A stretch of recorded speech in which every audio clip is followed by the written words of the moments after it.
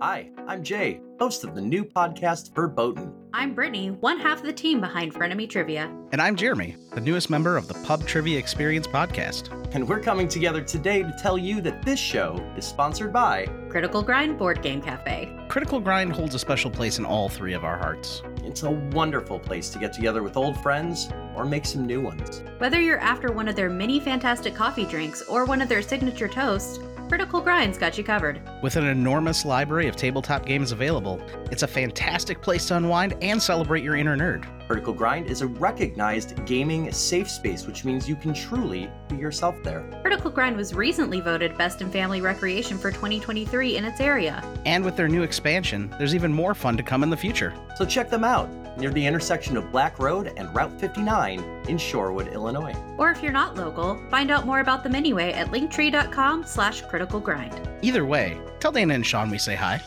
Critical Grind Board Game Cafe. Life is short. Play more games. Proud supporters of the PTE network. And vice versa. Lauren, on an old-fashioned rotary phone, what number requires the longest turn of the dial? 0. 0 is a correct answer. Jay, in the folk song She'll Be Coming Round the Mountain, what will she be driving? 6 white horses. 6 white horses is a correct answer. Jeremy, popular in homes in the state for which it is named. An Arizona room is a type of what? Screened-in porch? Screened-in patio is a correct answer. Alan, in 2010, what political duo made headlines by divorcing after 40 years of marriage? 2010. I don't have it. It's going to be Al and Tipper Gore. Lauren, what U.S. state is home to England's historic London Bridge, which was dismantled and moved in 1968? Missouri? No, I'm wrong. I'm sorry, the answer is Arizona.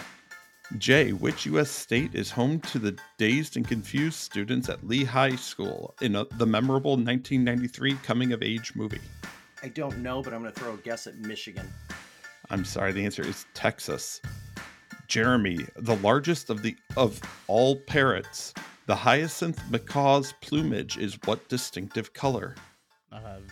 Blue? Deep blue is a correct answer. Alan, what does the acronym TLDR stand for? Too long, didn't read. Too long, didn't read is a correct answer. Lauren, a politician who suddenly changes his public position on an issue is commonly said to have what? Flip-flopped. Flip-flopped is a correct answer. Jay, how many red stripes are there on the American flag? 7. 7 is a correct answer. Jeremy, in the film Superbad, McLovin produces a fake driver's license from which state in an attempt to buy booze? Hawaii. Hawaii is a correct answer. Alan, the award-winning British TV drama Downton Abbey begins in the year 1912 with news of what historic event? The sinking of the Titanic.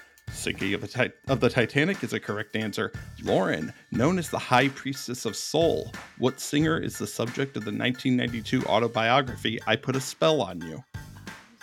Oh, crap. Nina Simone? Nina Simone is a correct answer. Jay, who was the satirical newspaper The Onion referring to in its 2008 headline, Black Man Given Nation's Worst Job? Barack Obama. Barack Obama is a correct answer. Jeremy, which computer company was co-founded by Steve Wozniak in 1976? Apple. Apple is a correct answer. Alan, which U.S. state has the longest cave system in the world? Kentucky. Kentucky is a correct answer. And now we hit our Revenge of the Frenemies round. We've asked those you've defeated in the semifinals to provide you a question for today. You will have a little bit more time to think this. You will have a little bit more time to work these out, and they will be worth 200 points. And thank you to all our revenge writers. Lauren, your question comes courtesy of Michael Turner. What WWE Hall of Famer is the only person to win the Royal Rumble 3 times? You know what? I don't think I actually know this. WWE Hall of Famer. It's not Hulk Hogan. I'm just going to say Hulk Hogan. I'm sorry, the answer is Stone Cold Steve Austin. Of course it is. Damn it, I love him. Jay, your question comes courtesy of Carmela Smith. What game series published by Blizzard, whose most recent installment was released in 2023, is set in the world of Sanctuary, with a notable town of Tristram, where the town elder may implore you to stay a while and listen? Yes, that would be the game about the demon lord Diablo. Diablo is a correct answer. Jeremy, your question comes courtesy of Aaron Barclay. Although its actual purpose was probably to cure pain, headaches, indigestion, and other similar ailments in men, what device's history includes whimsical speculation that it was invented and deployed to cure hysteria in women? Oh my god. No, I do know this. That's a vibrator. That is a vibrator. And Alan, your question comes courtesy of Scott Brill. Who is the only U.S. president to graduate from the United States Naval Academy? Graduate from the Naval Academy. Kennedy. I'm sorry, the answer is Jimmy Carter. And at the end of the hot seat, Lauren, you have 300. Jay, you have 500. Jeremy, you have 600. And Alan, you have 300. Welcome to Frenemy Trivia.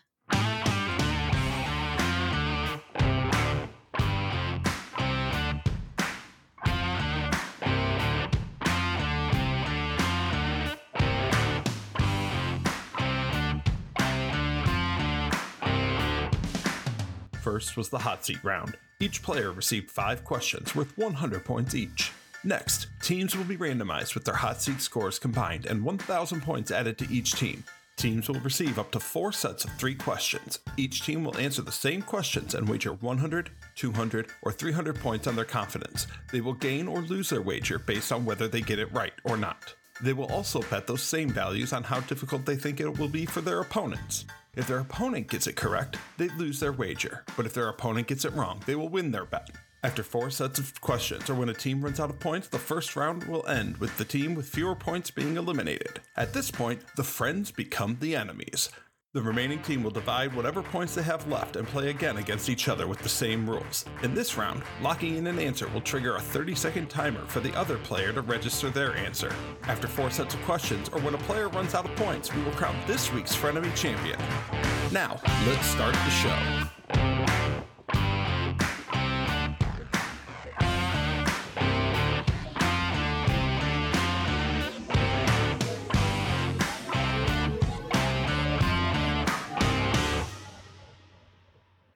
Welcome to Frenemy Trivia, where friends quickly become enemies. I'm your host, Tim, and joining me is my co-host and best frenemy, the Katy Perry to my Taylor Swift, Brittany. Brittany, how you doing? What you drinking? I was doing okay until you called me Katy Perry. Oh my gosh, why do you hate me? Oh man, okay. Maybe we want to hear you roar. I don't like Katy Perry. Like, maybe that's a hot take. I just don't like her. You could have picked anyone else in the entire music kingdom and I would have been fine. And yet, Brittany, you're a firework. gosh, I don't want to be. Okay, so I'm doing okay. I'm very excited for this finale episode. I am drinking heavily now. So I was thinking about doing this one sober, but you never know. However, what I've decided to do is grab the strongest beer out of my beer fridge, and I'm just gonna go with that one. And that one happens to be from Pipeworks Brewing in Chicago, Illinois. The Donut Shop beer, which is an imperial stout with coconut, coffee, cacao nibs, vanilla, and lactose. And it's also like, I think, 10% ABV. I was going to say that sounds like 11, but it's okay. Very nice. Yeah. And that's the last coherent sound they got from Brittany. Probably. Which is more than they usually get. So I like the art. It kind of reminds me of The Simpsons a little bit. I don't know why. It just does. But it's very good. I've had it before and I like it. Well, that's good to hear. I am excited for this episode because this is the Tournament of Frenemies final. After this episode, we will crown our best frenemy for the season. And joining us to compete for that title, first off, in Jacksonville, Florida, Lauren Robinson. Lauren, how you doing? What you drinking? And who would you consider your frenemy today? Oh my goodness, I'm doing okay. I am customarily drinking red wine from a box. Love it. You know, it's a Cabernet from no, this isn't even a Cabernet. This is some weird red blend called Red Volution because it's like revolution but not. But and my friend of me today, oh God, my friend of me today would probably be, you know what? My dog sitter, Joy. She's a delight. But she is in Philadelphia today, because she went to the Eagles Cowboys game, and she is a big giant Eagles fan, and I love her, but I don't like that about her. Well, sports rivalries are sports rivalries. Yeah, I'm glad I'm in a place now where I don't care quite as deeply about that as I used to. So I can be happy for my friend that she had a good time at her football game, and it was entertaining to watch. Well, something about why didn't they take the Eagles to Mordor? I don't understand sports. But Tim does. I don't know why I'm talking. I was just going to let you roll with it. Lauren, we are glad to have you here for this finale. In seat number 2, filling in for Aaron, who was unable to participate today, it's Jay Borsum from Chicago. Jay, how you doing? What you drinking? And who would you consider your frenemy this evening? Well, I'm going to answer parts 1 and 3 with the same answer, and that is Ziggy, longtime friend and one-time coworker of mine who has branched off, does trivia independently, and is actively, aggressively, and in an emergency context looking for some help from me. And the help isn't going great. I have that little itch in the back of my ADHD brain going, get through the recording so you can do a whole bunch of programming for no good reason.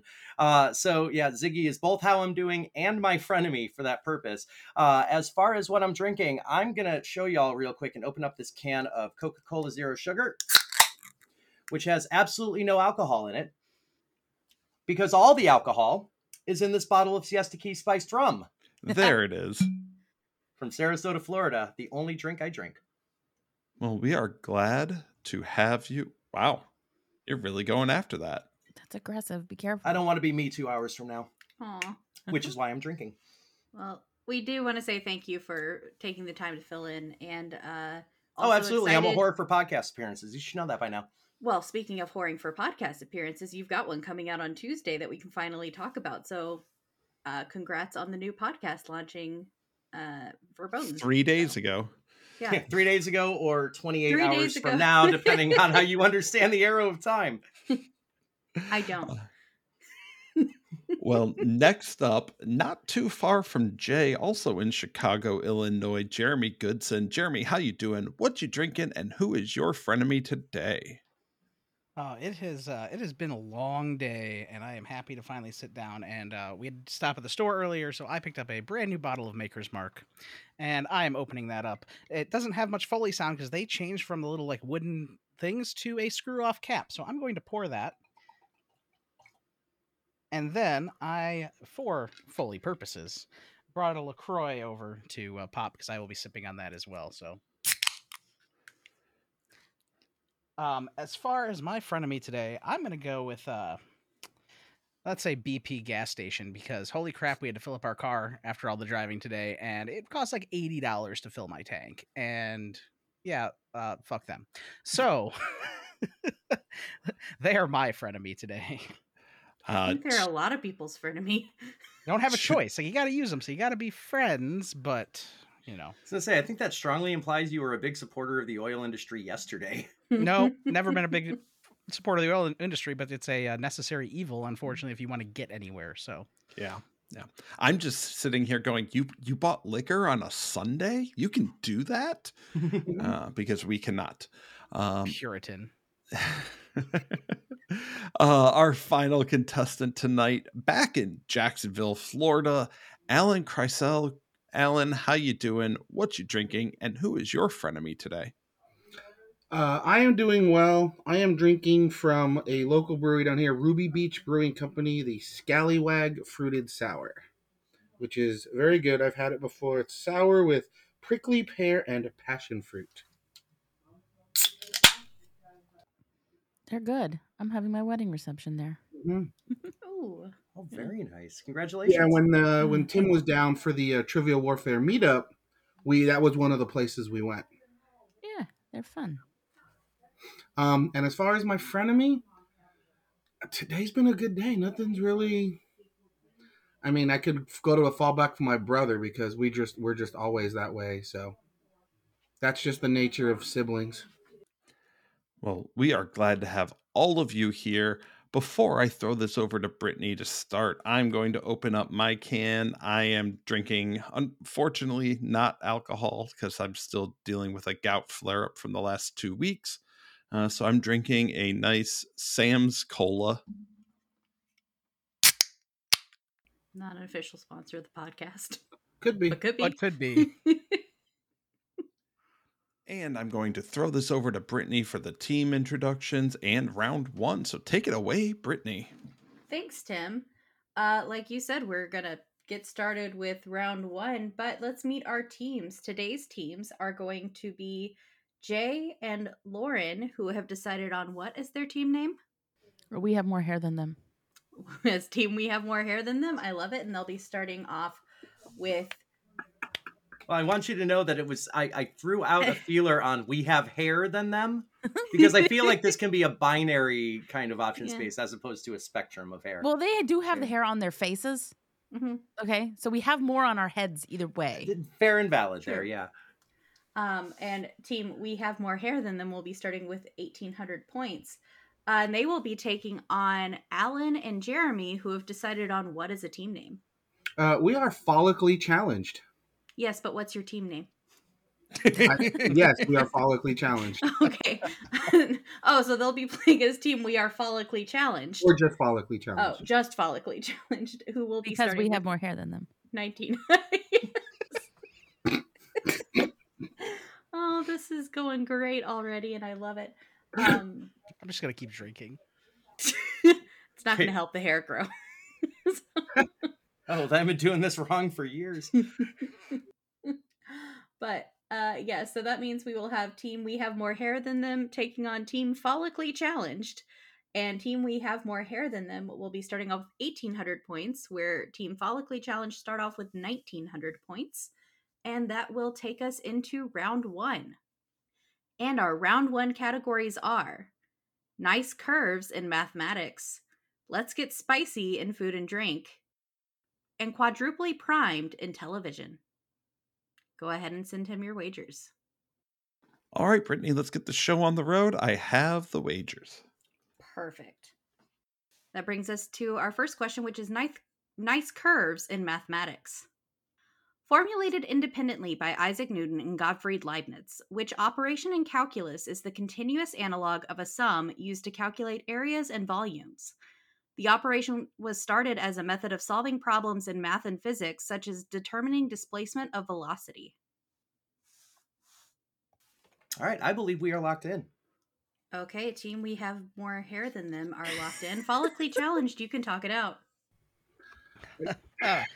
Sure we can. Alan, unless you have some thunder on this one, I'm racking my brain. Like I know this is something I've heard before. I've written around on calculus with a similar question, and I'm trying to remember what it is. Well, when I first think of calculus, there's two big ones. I think it's either going to be, was it differentiation or integration?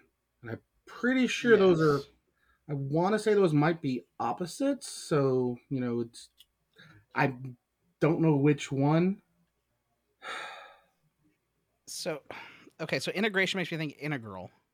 Right. And that was something that I'd written about because that was one of the first questions in this round was, what are the two main branches of calculus? Right. And differentiation, integration, Right. or integrals and differentiation. Right. So I think then that this is probably the integral because it's the continuous sum. Well, differentiation would be the difference of. Well, right, yeah, operation, but it'd be word form integral integration. Yeah, probably the same. I think the official term is integral, where integration is the form or is the. Oh, okay. Is the branch. Sure. Okay. Then we are going to lock in integral if you're good with that. I am. I'm good with that. Okay, Team Follically Challenged has locked in integral. What did you wager on this? 100 for us and 100 for them. Okay. Team, we have more hair than them. What was your thought process and what were your wagers? Jay, I had no thought process. Those who know me know. Yep. So yeah, integration is kind of the term for the process, but integral is the symbology that is used and essentially what is used in integration. So we said integral. Okay. And what did you say for your wagers? I had big old swinging confidence on this. So we put 300 on ourselves, and I've never been able to harm anybody with math more than this moment. So we put 300 on them as well. All right. Well, yeah, I think you both summed it up, which is a math pun.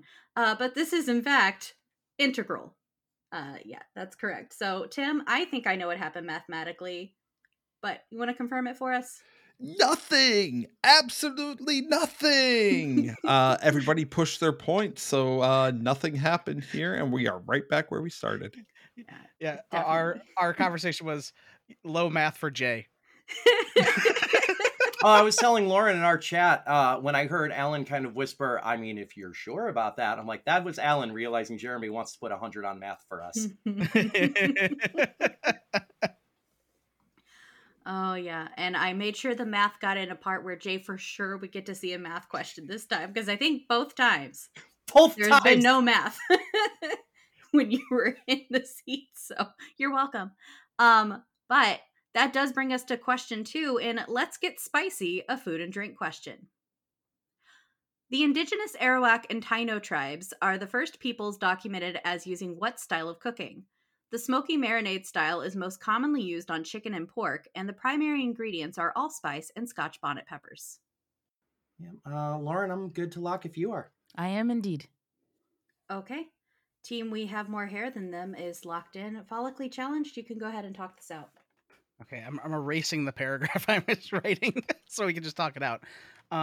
So I'm pretty sure, like, we both almost got pulled into the jerk style because that is a thing, but jerk is usually mostly a dry rub, like a dry rub of spices you put on stuff. The thing that stands out to me in the question is smoky marinade, which makes me think it's a barbecue, because barbecue did originate in the Caribbean islands. And as we know it today, like we see like brown sugar and things like that in the sauce, it's different than the original. Like I said, I'm 90% that this is probably barbecue is what they're looking for, but I'm open to suggestion because something else might scratch the itch. Yeah, all I really had was just because of knowing where those tribes are.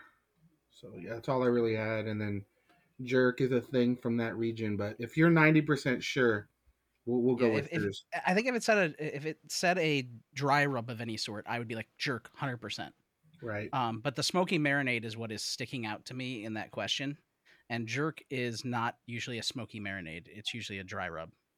Okay. I mean, I'm sure there's ways to do a jerk marinade, and I know I've seen them at the store, like in the 30-minute marinades or whatever. But I will fall on the stake if I'm wrong on this one, or hoist myself on my own petard. Oh wow. And go with I would barbecue on this one. Okay. Okay, follically challenged is locking with barbecue. And what did you wager on this? Oh, that's a good question. Now I got to go all the way up. You said 300 for us, 200 for them. Okay. And team, we have more hair than them. What was your thought process and what were your wagers? Our thought process, I think in its entirety, was me saying, wait, is this just jerk? And then Lauren doing actual thought process. I didn't even really have much thought process either. Like, seriously, the thing, like, yes, like geographically, jerk makes sense. And also, I'm pretty sure jerk is a smoky marinade. Like, I don't think dry rub when I think jerk. I think marinade. Yeah, I don't know that I've ever had a dry rub jerk style anything. I've had some jerk chicken. I've had some jerk wings. We have a beautiful like Cajun Creole restaurant in my hometown. Yeah. And I could be completely wrong on this one, but I thought it was a dry rub. I don't know. Mostly. All I know is that dry rub is probably the worst jerking you can do. So here's your episode title. Yeah. That explicit tag. I don't feel so bad for putting in our chat, and I quote, and I do like me a good jerk, pause, chicken. Lauren, yes. we're going to get along just fine. Yes, I know. We're doing well. I think it's yes. We locked in with jerk. Okay. And what wagers did you lock in? 100 for each of us. Okay. Us and them.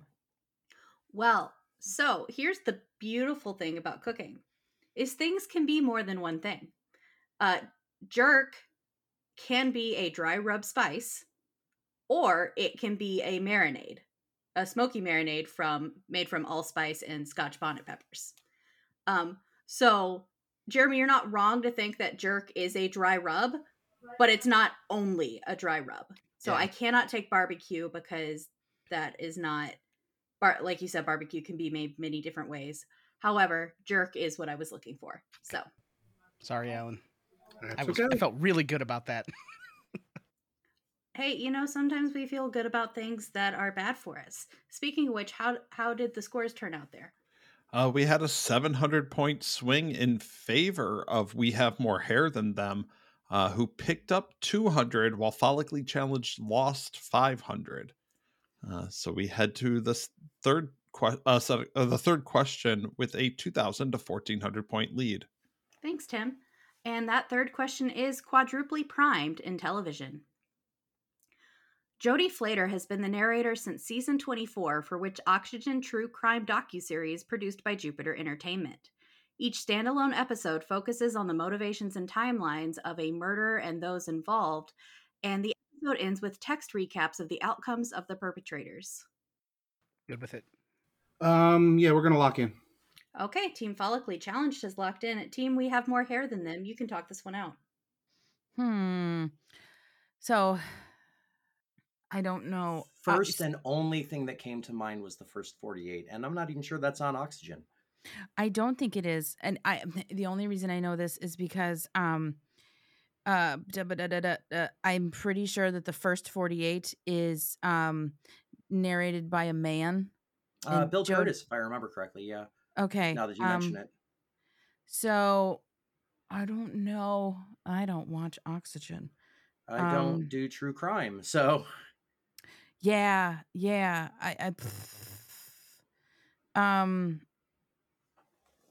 I don't know. But it's possible, and I'm just going to advocate a little bit for the only thing that I have. It's possible that I'm thinking of an older portion of the series around the first 48, and it does say that she's been the narrator since season 24. So what if Bill Curtis was the narrator for the first 23 seasons? The first 48 of them? Also, and not that I understand how it would connect, but the clue quadruply prime does make me very much think that the answer is going to have some kind of numeric connection. Yes, but the nature of the Oxygen network has a number, right? Because they call themselves O2 sometimes, Yeah, so I think that was like a sister programming channel that they had under the Oxygen family. Yeah. I'm just trying to think of true crime shows that I know. Super open to any alternative guess. No, I know. Oh God. I know so many true crime podcasts, and so I'm literally going through my brain thinking okay, what are they tweeting about? Do you know what I mean? Right. Because a bunch of them get their episode ideas from things that happen on these other shows. Yeah, bear in mind, and again, just self-advocating, this thing has been around for years and years and years at this point. If it's been at least 24 seasons and probably several more. Right. Well, I understand it's cable true crime, so seasons probably aren't a calendar year. But even then, it's going to have been around at least a full decade.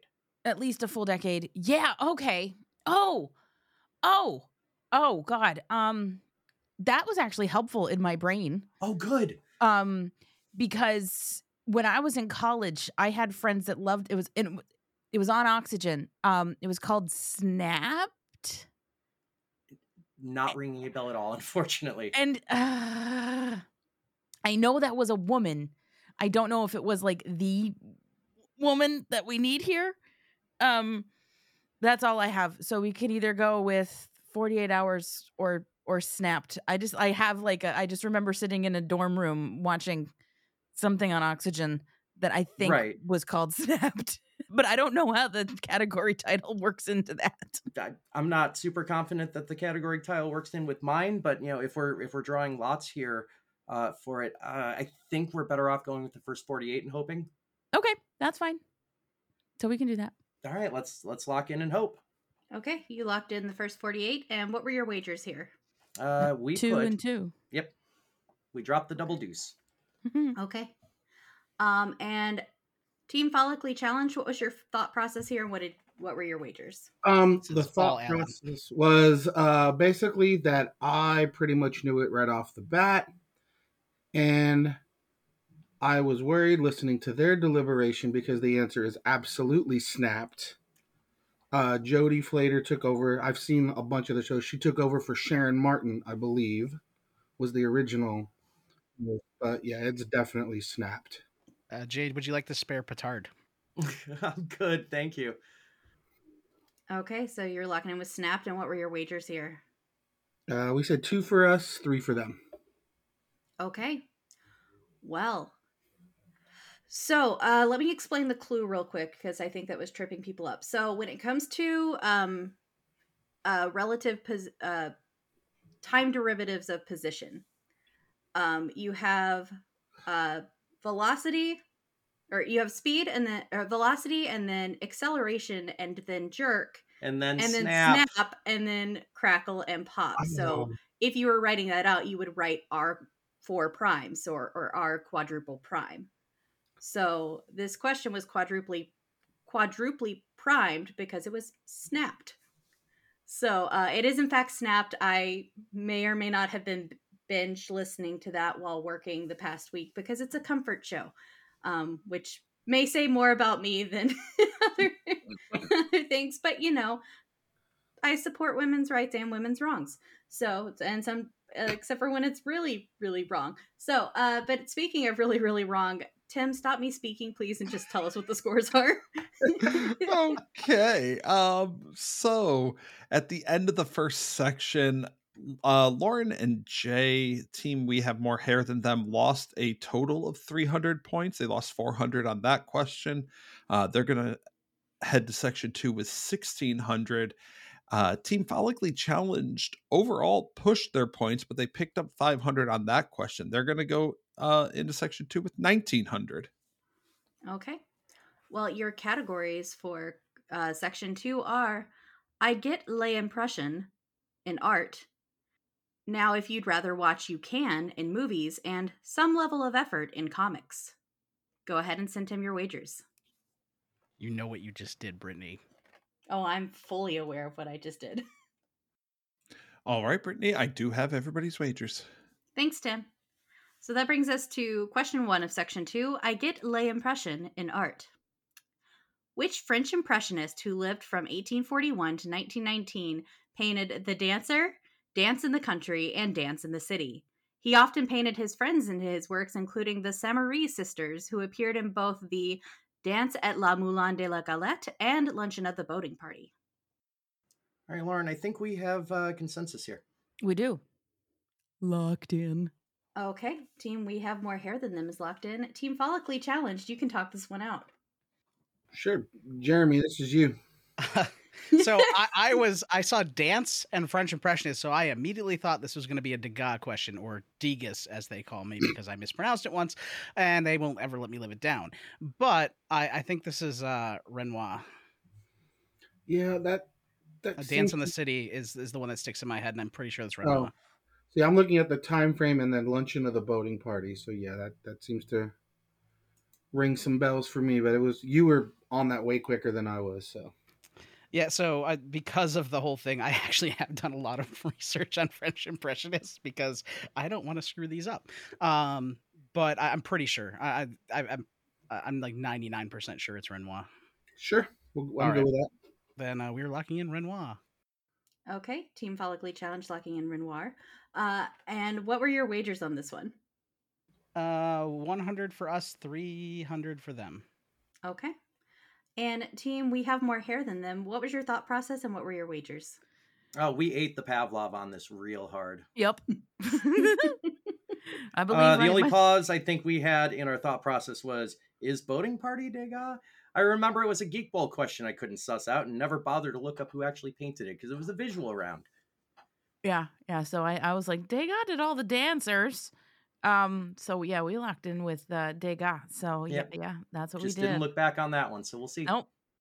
Okay, and what were your wagers? 100 for us and 300 for them. Okay. Well, one team went with Degas and one team went with Renoir. And that luncheon of the boating party was kind of the main clue there because Degas was very famous for a lot of his dancing portraits. But he didn't do any boating party luncheons. This was Auguste Renoir. I think it's Pierre Auguste Renoir. Pierre Auguste. I think it's Renoir, isn't it? I almost did it as a joke, Yeah. and then I stopped myself. But I will say, I was actually Renoir also painted a bunch of bathers, and I was going to use bathers to differentiate him from Degas. But then when I looked up Bather series, the first name that pops up when you looked up Bather series was Degas, and I was like, well, not going to use that. So He's a man of many talents. Renoir was actually a admirer of Degas' work, and they lived roughly around the same time as I believe Degas was born in like 1838 and died in 1917. So they were very close in time frame. But anyway, Tim, the points. That was a wild swing. There's an 800 point swing on that one as we have more hair than them. Lost 400. That follically challenged found. So it's now 2,300 to 1,200 in favor of follically challenged. Okay. Well, then that brings us to question 2 with now if you'd rather watch, you can, a movies question. Charlie Shackleton was responsible for which 2016 protest film backed by Kickstarter? Shackleton developed the film by producing 607 minutes of the title action to force the British Board of Film Classification to watch all 10 hours to give the film an age rating. Sorry, I've never been more certain about anything in my life than I am about this. We are locked in. Okay, we shall log in. Okay. Team, we have more hair than them have locked in. Team Follically Challenged, go ahead and talk this one out. This is one of those I just remember being a thing, and I'm 99% sure the film, and it fits the clue just watching all 607 minutes of the film called Paint Drying. So that's what we are locking in with, Paint Drying. Okay. And Alan, what did y'all wager here? We said, I think 300 on us, 100 on them. Okay. And team, we have more hair than them. What did you lock in with, and what were your wagers? Oh, this has been making the rounds on Reddit very recently, so I've seen it 3 or 4 times in the last weekend. It is 100% paint drying. Okay. And 300 on us, 200 on them. thank you. You're welcome. Well, I wasn't sure how this was going to play because shout out to my friend Andy Trahan who sent me this meme and was like, hey, have you heard of this? And I was like, no, but don't be surprised if you hear a trivia question about it soon. He sent it to me too. Yeah, I should have anticipated that before this exact moment. That was one of several times because he sent me, I can pull up the message. He's like, hey, have you seen this? I'm like, yeah, I just saw it like yesterday. Well, it's fascinating when you have mutual friends. Sometimes they send the same memes to everybody, but since you're both on opposite teams, I don't feel that bad about it because it's fair shot for everyone. It is, in fact, paint drying. I thought it was hilarious. It is just a wall of white paint drying on brick. He did originally film 14 hours of it, but he edited it down to 10 because in order for it to qualify as a film, there has to be some level of production to it. So he edited 4 hours out to make the British film rating group watch it, and they rated it a U with no harmful content. He cut out the boring parts, right? Yes. I mean, seven more minutes off, and you've got a YouTube video. It's the exposition, that middle bit. You don't really need it. But Tim, what were our scores on that one? Both teams are picking up points. Follically Challenge picking up 200, while we have more hair than them, picked up 100 on that one. Thank you. So that brings us to question 3 in the round, which is some level of effort in comics. Which highly trained mercenary with the last name of Wilson is an expert gunman and swordsman, is formidable in hand-to-hand combat, has accelerated healing abilities, and wears a skin-tight muscle suit with a mask that completely obscures his face. He was created in 1980 as a foe against the new version of a group of teenage heroes, and he made his first live-action big screen debut in 2017. Lauren, do you trust me? I do. All right, I then do. we're in. That's okay. Yes, that's fine. Okay, team We Have More Hair Than Them is locked in. Team Follically Challenged? So yeah, I was answering it while you were reading it. But the thing that gets me is big screen debut for the one you put was 2016.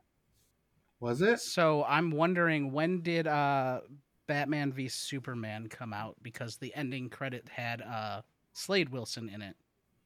Oh, I'm trying to remember the year. because this one is Wade. Because if it's the one I'm thinking of, his name is Wade Wilson, which is I very, think very Batman v similar. Superman was also 2016. So now I'm a little bit confused because the new version of the group of teenage heroes would be the New Mutants then, because that's absolutely who Created in Deadpool was made for. Right. I'm okay locking in Deadpool, but the big screen debut is Because that's throwing me off because it was 2016, yeah. but so was Batman v Superman. So the Slade Wilson Right. on the big screen would also have been 2016.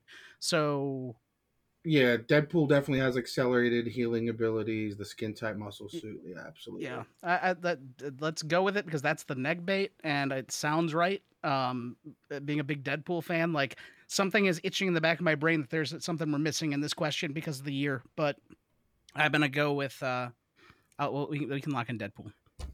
Or Wade Wilson, whichever. Yeah, or Wade Wilson. I would be looking for the hero name. Deadpool. Or villain name, however you want to say it. Yeah, then Deadpool. Okay. Okay, Team Follically Challenge locks in Deadpool, and what did you wager here? 300 for us. Or no, sorry, we dropped it. No, never mind. That was the last question. We dropped a deuce on both sides. Okay, dropping a deuce on both sides. Team We Have More Hair Than Them, go ahead and talk this one out, and let me know what you wagered at the end. If I may first, Brittany, I'm just going to stare at you in the camera for a second while I pull a long pull from this rum bottle. Because you know what you did. So, back in the halcyon days of 2 questions ago, we had something alluding to a French impressionist. Jeremy Goodson, my good friend and current frenemy, famously associates with the impressionist Degas because, yes, once, years ago, in sight reading a trivia question, he mispronounced it. And then you swerved us with Renoir. So as soon as you said, highly trained mercenary with the last name of Wilson, I started typing in our group chat, Deathstroke, I know where this is going. Because That Jeremy, happened. I'm pretty sure that X-Men Origins Wolverine came out before 2017, which would have been the big screen debut of garbage Deadpool. Yeah, you're right. But the Slade Wilson thing was still 2017 or 2016. So that's why I'm confused. I don't know that it is, but I know this is definitely not Deadpool. So we said Deathstroke. Okay, you said Deathstroke, and what did you say for your wagers here? 200 for us and 100 for them. Okay. Well, so I am going to double check the movie thing, but just double checking my research. So Deathstroke did not make his debut in Batman v Superman. He made it in the end credit scene of Justice League. Oh, I thought it was the end credit scene of Batman vs Superman. Not according to my research. It's Okay. saying I could be wrong about that, but I thought it was. It was Justice League. But Jay's also right in that garbage Deadpool came out in X-Men Origins Wolverine, which I think it was like 2010 or something like that. I don't remember the exact year. He's the merc with a mouth. How do you sew it shut? But beyond that, in the comic books, Deadpool did not make his debut until 1991, where he was introduced against the New Mutants. However, Deathstroke was introduced in 1980 as the foe of the new Teen Titans. So this is in fact, Deathstroke. Apologies to the 45 pieces of Deadpool memorabilia I have within 10 feet of me right now. Nice. Including, but not limited to. Aww.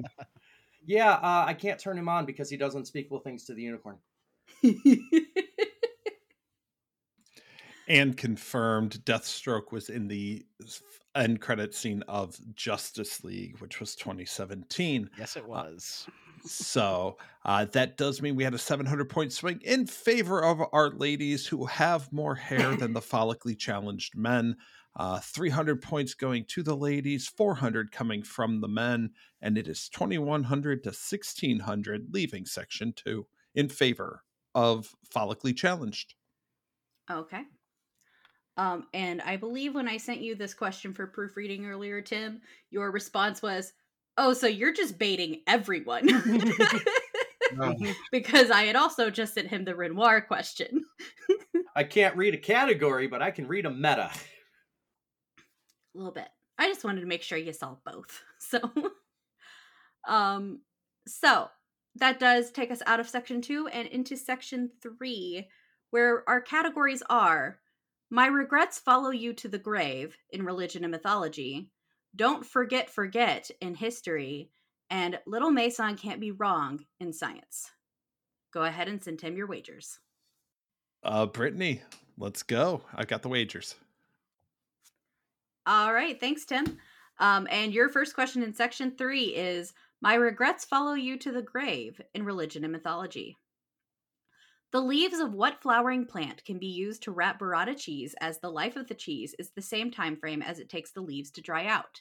In Greek mythology, the flowers are associated with Persephone, who wears a crown of them, and they are also found in a field or meadow where most of the souls in the underworld reside. go back to the question. Wait, what did you put? If I could spell. I am going to go ahead and say a minute before I'll have to ask the team to lock in. Okay, so we'll lock in. Okay, Team Follically Challenged has locked in. Team, we have more hair than them. You can go ahead and talk this out. Oh, can we? Great. Here's what I got. That's it. That's what I got. Yeah, is bupkis a flower? Yeah, so no, but like we were talking about back and forth a bit, and it's like, yes, Persephone is connected with the pomegranate, but like that's not a field flower kind of thing, right? And so there's another flower with Persephone, right? And I'm like, it is like, yeah, and I don't think they mention it in Hades Town, which is killing me. Yeah, is Narcissus a flower? It is, but it is way more strongly associated in Greek mythology with Narcissus. Well, yeah, there's that, right? But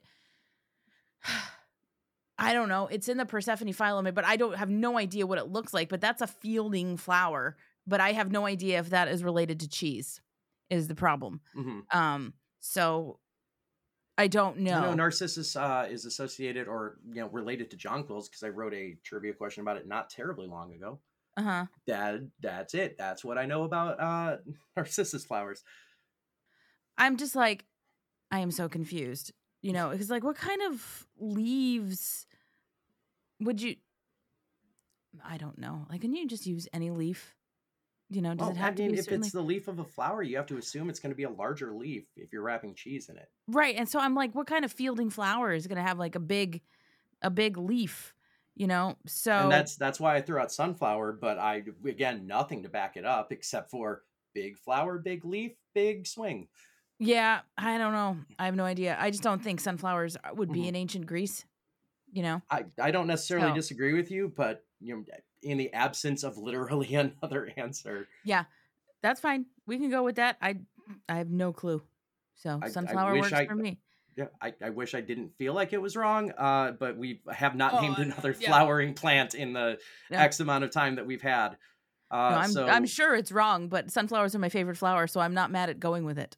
There you go. Let's put an end to this question then and say sunflower and take our lumps. Okay, locking with sunflowers. And what was your wager here? Probably too much. No, 100 for us and 300 for them. Ooh, I like hearing that. See, we did okay. Well, then we shall move over to the Follically Challenged and ask what your thought process was and what your wagers were.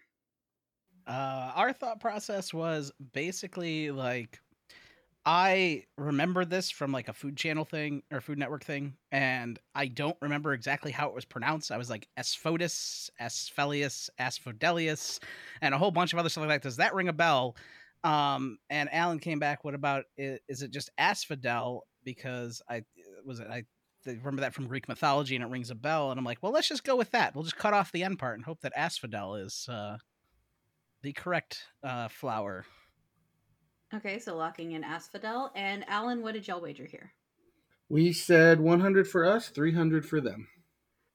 Okay. Well, in Victorian flower language, this flower's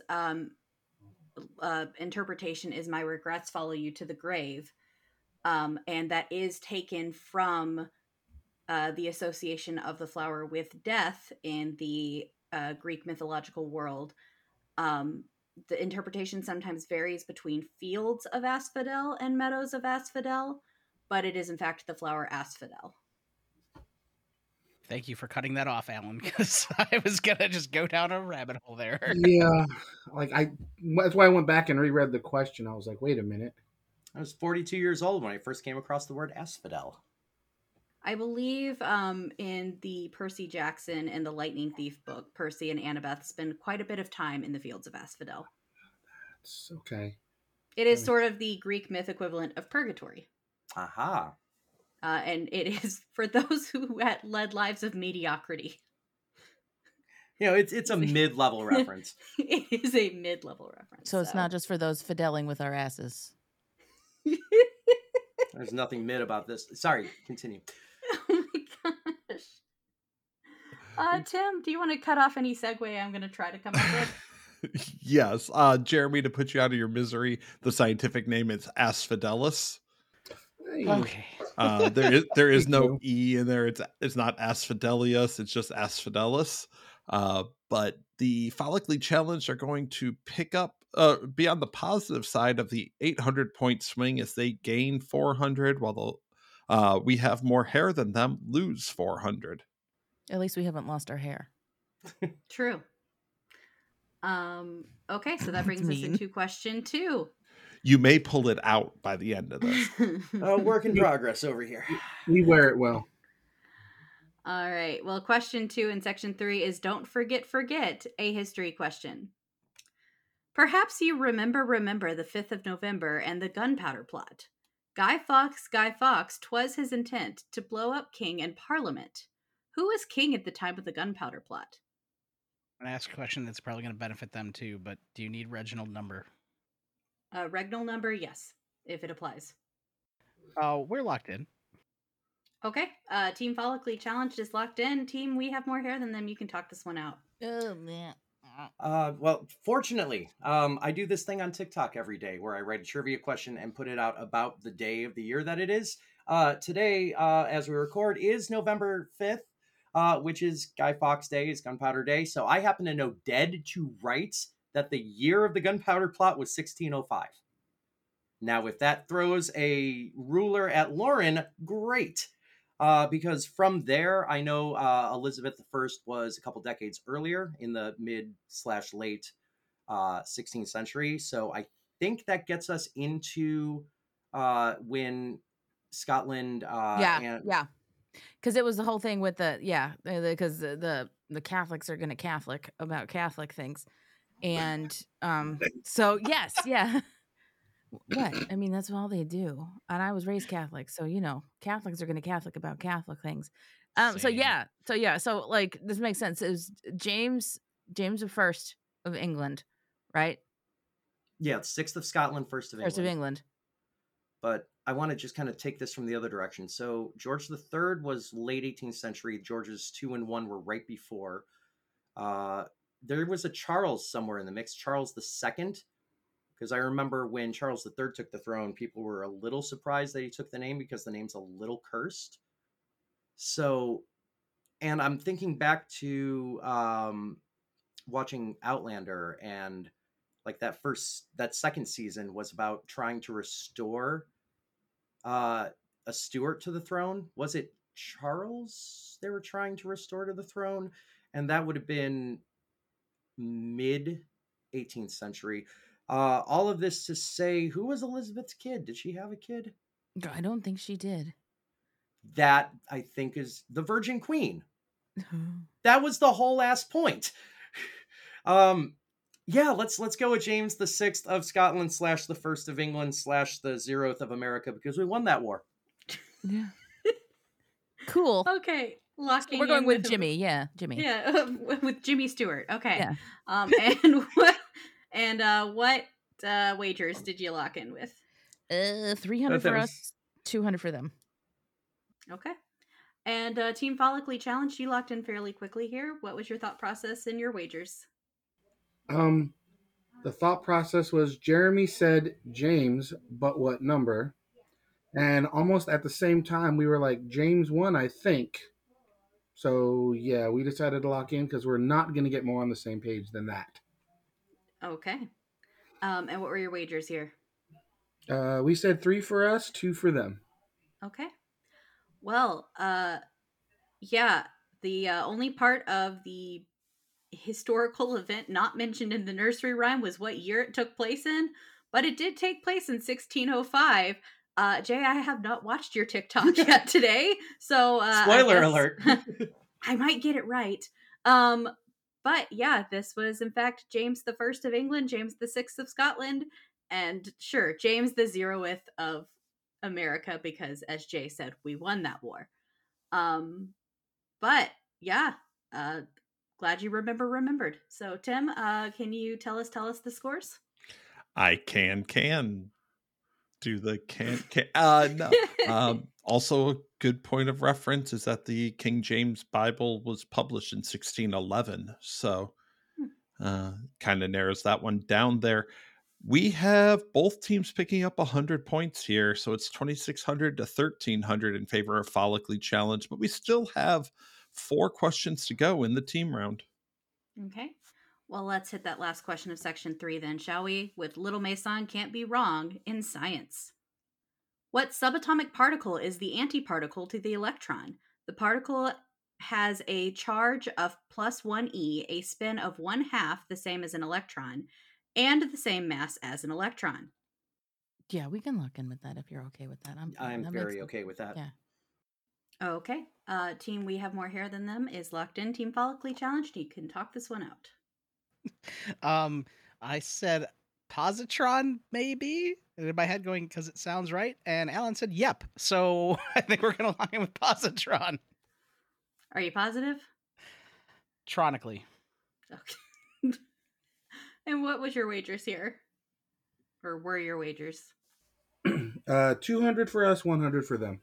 Okay. And Team We Have More Hair Than Them?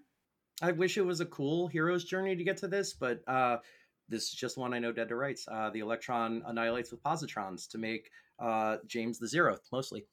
And it rhymes with Mazatlan. Okay. Would James the 0th be Jimmy Neutron? Wow. And I thought my Jimmy Stewart reference was bad. Gets the slow clap. You are welcome. Oh, gosh. Anyway, what did you wager on this one? 200 for us and 100 for them. Okay. Well, before I reveal the answer, the clue there, Little Mason Can't Be Wrong, is a reference to the Spin Doctor song, Little Miss Can't Be Wrong. Just to clue that this was about spinning, or spinning particles, but this is in fact the positron. So, Tim, Yay! I think both of our teams posited some Tron scores there. You went one step too far on that. I know. You were there. Always You just had a it. little, And then just 3 more words. little. But no, both teams pick up 100 points. We head to the final section of the team round. Follically Challenged have 2,700. We Have More Hair Than Them have 1,400. But We still have importantly, more hair than them. Mm-hmm. All right. So that does mean we will go to the 4th section where the categories are My Fair Punctuation in Language. How many composers can Bill Keane fit in here in music? And If Forgiving is Divine in movies. Go ahead and send him your wagers. All right, Brittany, let's do this final round of the team's half. All right, let's do it. Your first question in section 4 is My Fair Punctuation, a language question. Which Irish playwright and critic thought apostrophes were unnecessary and was wont to skip them except in cases where it served him ill or would cause him hell to clarify his meanings? Despite his dislike, several titles among his body of works contained apostrophes, such as Widower's House, The Doctor's Dilemma, and John Bull's Other Island. Yeah, I'm Locked super in. okay with that. With if you are, Lauren. I am very good. Okay, team We Have More Hair Than Them is locked in. Team Follically Challenged, you can talk this out. All right. So I think we both just kind of locked in on this at the same time. We were just kind of having a discussion here. We were basically like, well, I know for a fact George Bernard Shaw like did not like punctuation much, and he was a big influence on Cormac McCarthy's writing, and Cormac McCarthy famously barely uses any punctuation in his books, which, as much as I love his books, makes them really annoying. But again, his main influence is George Bernard Shaw, who is an Irish playwright, so we went George Bernard Shaw. Okay, and what'd you wager here? 200 for us, 100 for them. Okay, and team We Have More Hair Than Them, what did you say and what were your wagers? We also said Shaw. Yeah, I believe Brittany refers to George Bernard as Great Uncle George. Ha! Ha! Nice. And 300 for us, 100 for them. Okay. Well, both teams picking up on that one. The clue there being My Fair Punctuation. George Bernard Shaw wrote the play Pygmalion, which was later turned into My Fair Lady. And he did not like apostrophes. So, Well, good. They didn't like him either. Tim, what'd that do to our scores? Let's see here. Both teams are going to pick up points. We Have More Hair Than Them are going to pick up more points. They could pick up 200, while Follically Challenged pick up 100.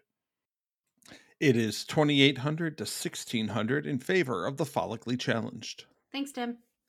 And your second question is how many composers can Bill Keane fit in here? A music question. Entrance of the Gladiators is a military march composed in 1897 by Czech composer Julius Fusik. It was arranged for wind bands by Louis-Philippe Landau and published by Carl Fischer in 1901 under the title Thunder and Blazes, and is most associated with what decidedly not military event. Yeah. Yeah. Okay, we're gonna lock in. Okay, team We Have More Hair Than Them is locked in. Team Follically Challenged, you can talk this out. I'm trying to think of what happened in 1901 or around 1901 that was decidedly not a military event. Oh, wait, is this Carl Fisher arranged for what?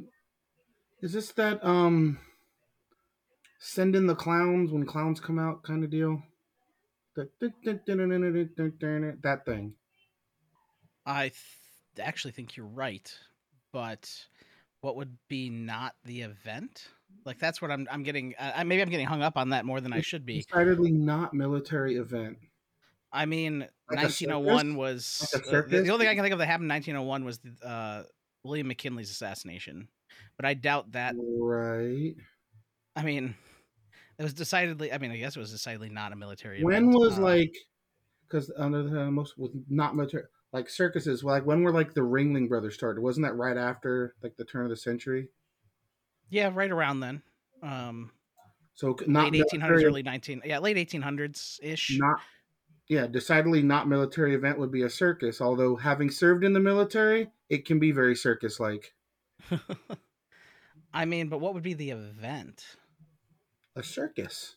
Just a circus? I mean, the first circus? Or- The first doesn't- Ringling Brothers and Barnum and Bailey circus? I would say just if they want more, we can give them that. But I'm okay with it. I really have nothing that said. The only thing I can think of for sure that happened in 1901, just racking my brain, William Right. McKinley assassination, and I think that was the end of the Qing dynasty around that time. But Right. even still, like that was if I remember correctly, that was a signing of a like declaration. It wasn't like there was no military under the hubbub around that. Yeah, let's just say circuses. Okay, I'm fine with that. I got nothing that. Yeah.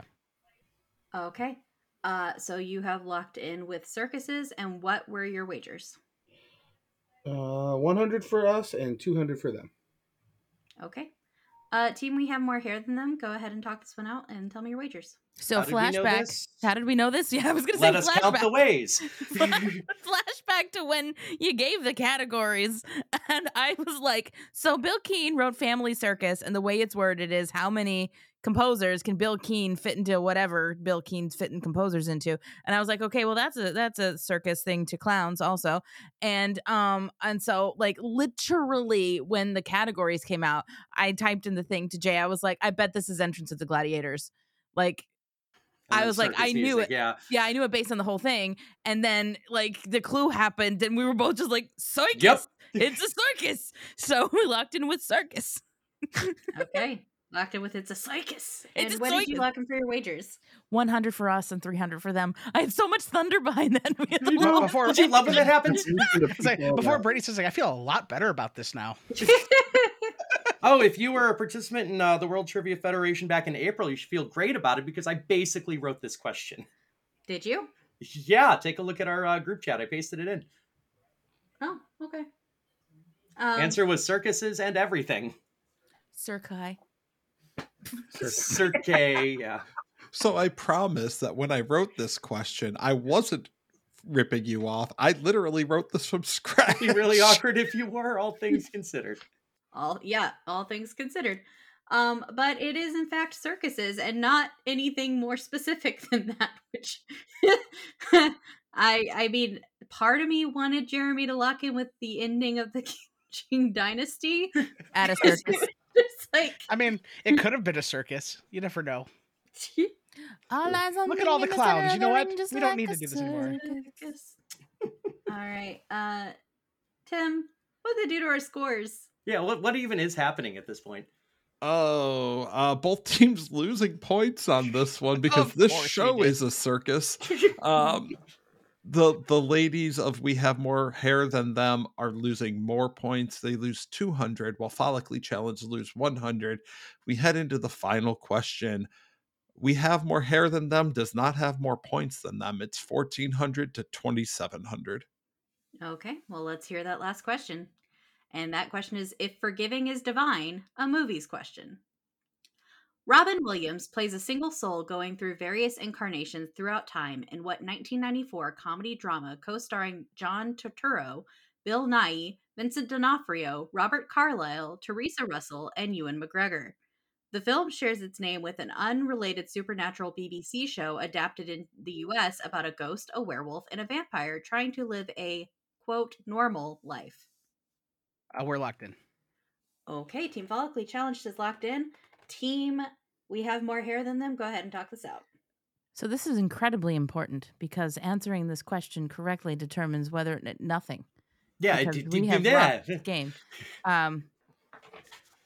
Just So, a question anyway- of how soon do I start drinking heavily and shit posting on Jeremy, and to a No, lesser and greater this- extent, Alan. This is more of a question of how soon do I get to go to bed? So I'm not mad at it.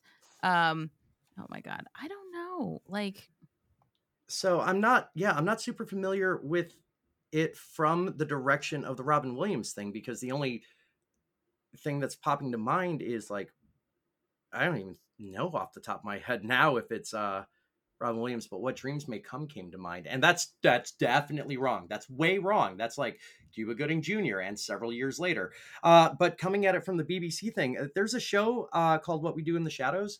And I know it's comedic and like supernatural, and I don't know about it in a film context, but you know, coming from that angle, that's a thing that exists, and I think might be this thing. yeah, I mean, we got nothing to lose. Yeah, We got nothing to lose. let's We're YOLO gonna this. lose. YOLO. Sure. Yeah, we'll lock in with What We Do in the Shadows. Sounds good. Okay.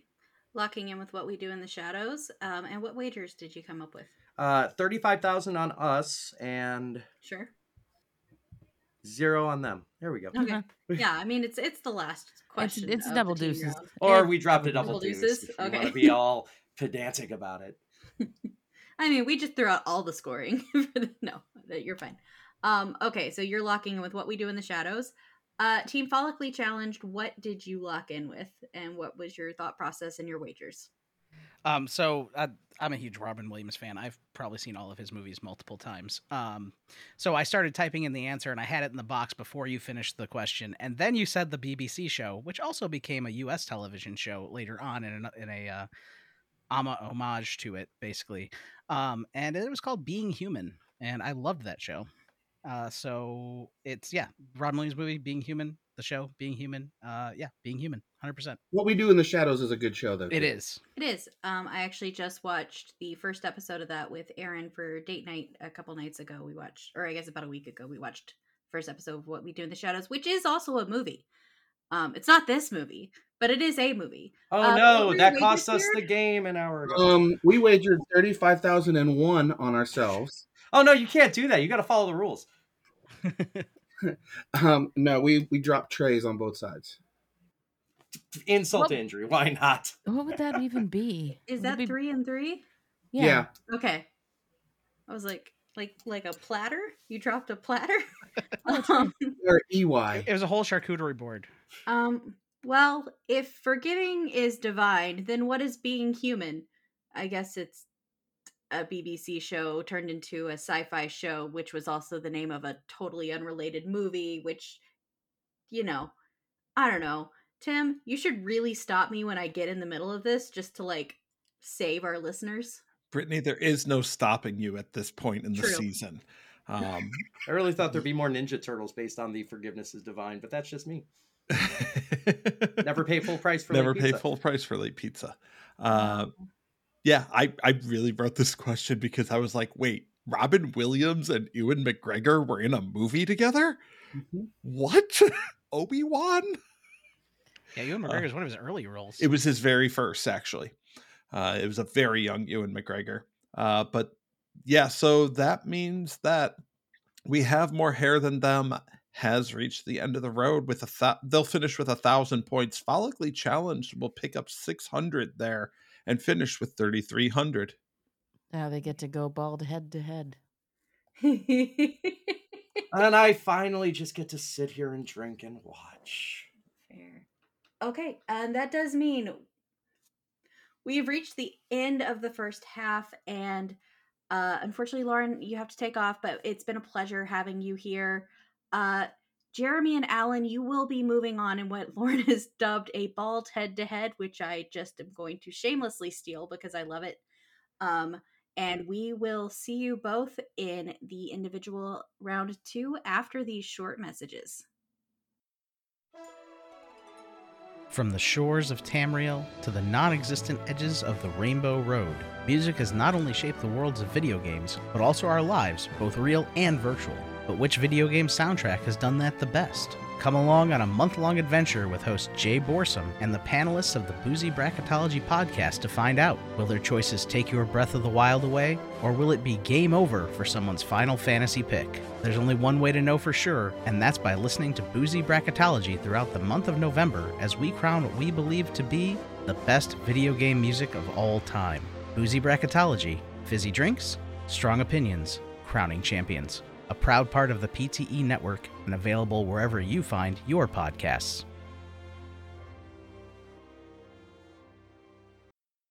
Coming this November. From the network that brings you the pub trivia experience, Boozy Bracketology, and Frenemy Trivia, a new word game podcast that promises to entertain you in 30 words or less, or it's free. Verboten. Listen in every Tuesday as two teams of competitors square off to try to prove that they have the best words. They'll be joined by our host, the hardest working woman in trivia, Jay Borsum of Liquid Courage Entertainment. In round 1, our players will have to prove their word association skills. In round 2, their memory will be tested. And in round 3, they'll have to untangle the clues that Jay herself has to offer. No two clues will be alike, because on this show, repeating yourself is strictly verboten. Coming soon to the PTE network. And welcome back for our individual bald head to bald head round between Jeremy and Alan. As a reminder to our listeners, round 2 functions exactly like round 1, except for when one player locks in an answer. The other player has only 30 seconds to think it through, give a movie review, whatever they want to do. It's their time, but they only have 30 seconds of it. We have taken the points they earned in round 1 and divided them, and since that wasn't an even number, we rounded it up. So each player will be starting with 1,700 points. I'm going to throw it over to my best frenemy, the graham cracker to my Raisin Bran, Tim, who will be handling the individual round 2. The what? I don't know. You gave me something insulting for the start of this. I thought I'd pick something equally weird. I mean, you gave me graham cracker, so that's Graham much better crackers than are Raisin Bran. delicious. Right. It's much better than Raisin Bran. But like both Raisin teams or both players are going to be starting with 1,700 points as we dive in our first 3 categories in the individual round. Something terrible will happen to this hit, which is a music question. Not just sparkling fun facts, which is a geography question. And if you dare wear short shorts, which is a sports question. Go ahead and send Brittany your wagers. Once again, you know what you did. We were just talking about how Guapo's our current favorite person. You know, I should have done that for the frenemy thing at the beginning, but oh well. That is honestly the funniest thing ever that he sent that to you. No joke. My wife goes, "Did you order this? Because it had your name on it." And I'm like, "No, I didn't order anything. God damn it!" And I just busted out laughing. So I just basically I knowingly flubbed geography stuff. But I did it because we were doing a hot seat. Tim and I, me versus Tim. Yeah, we're I'm doing on a the hot Discord. seat. I saw it. Yeah. So Guapo sent me an atlas, a kid's atlas, and it's just. I mean, you got to start somewhere. Oh my God. I literally laughed so hard. I told my wife the story and she just started laughing. She goes, "Oh, that's amazing. That's awesome." Yeah, I think the final impetus on that one was you saying the Appalachian Trail when asked about a road in Italy. Well, I had like in my head, I'm like, it's something like this, and we're on a, it's hot seat, so we got to get through these questions. I'm like, oh, that wasn't hot seat. That was me versus Matt. Yeah. That was here. Shit. Yep. Well, either way, it was. I was on a 30-second timer. So Aaron pointed out you got the first 3 letters right. And you got the last 3 letters right. You just put a whole bunch of nonsense in the middle that wasn't necessary. Yeah. So, Jay, I was just showing off my present from Guapo. Quincy says hi, and why am I still recording if I've already lost? Aw, hi, Quincy. It's fun. Okay. I'm good. I got light up shoes, man. I'm great. Quincy has light up shoes coming. Does she? She loved them, so I bought her a pair. Really? I would have bought her a pair if I knew she loved You already them. bought everybody else you like a pair. I know, but I like Quincy. I said everybody else. Okay, but now I feel bad because I would have gotten her a pair if I knew Let me spouse the lady. God. Fine. Oh. Okay. All right. Tim, I have both players' wagers. Okay, so let's dive in here. Our first question is in the category of something terrible will happen to this hit, a music question. Name this song that peaked at number 8 and spent 26 weeks on the Billboard Hot 100 chart in 1980. It's simple and it's plain, why should I complain? But tell me, does she kiss like I used to kiss you? Does it feel the same when she calls your name?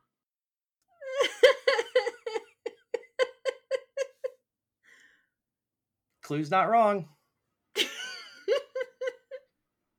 I never said it would be good. In fact, you I said the opposite. explicitly said the contrary. Yeah, I am. In.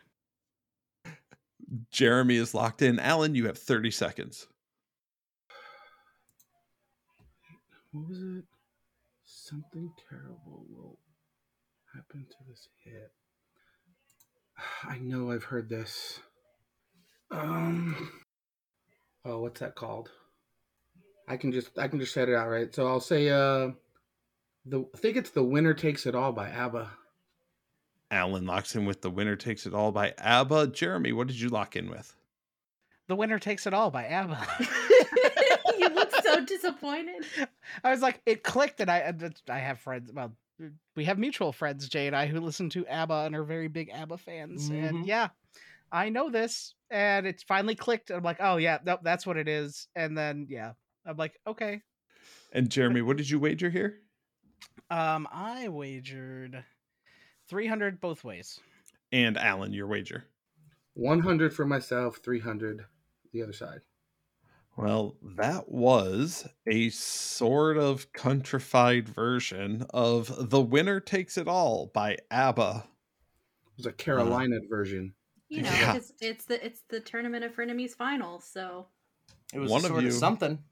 One of you I- will be crowned the winner here. By the way, I say I love the takes, like the bad takes on the music rounds, because it makes me really think, and I have to like shut out however somebody did it and look at the lyrics, because I got to try to figure out how it actually fits into a song, because if I think about what you did, not happening. But I love it. It's a fun twist, and you know, different podcasts do it different ways, and I love it. So Brittany, what happened to our scores here? Oh, that's a good question, Tim. I'm supposed to be scorekeeping this time.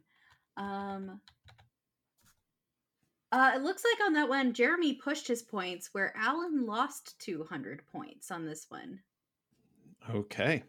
Our second question is in the category of not just sparkling fun facts, a geography question. Sure, Swindon, England may have the magic roundabout, and Meskel Square in Ethiopia may have the busiest intersection governed by common sense, but which city's infrastructure can boast true triumph with its junction once called Star Square? The intersection is currently named for one of its former leaders and is a crossroad of the 12 busiest streets in the city. I'm gonna pull a Caloric Crush, and we're gonna lock in. Jeremy is locked in. Alan, you have 30 seconds. Yeah. Star Square. Star Square. Currently named for one of its 12 city. I will guess Jerusalem.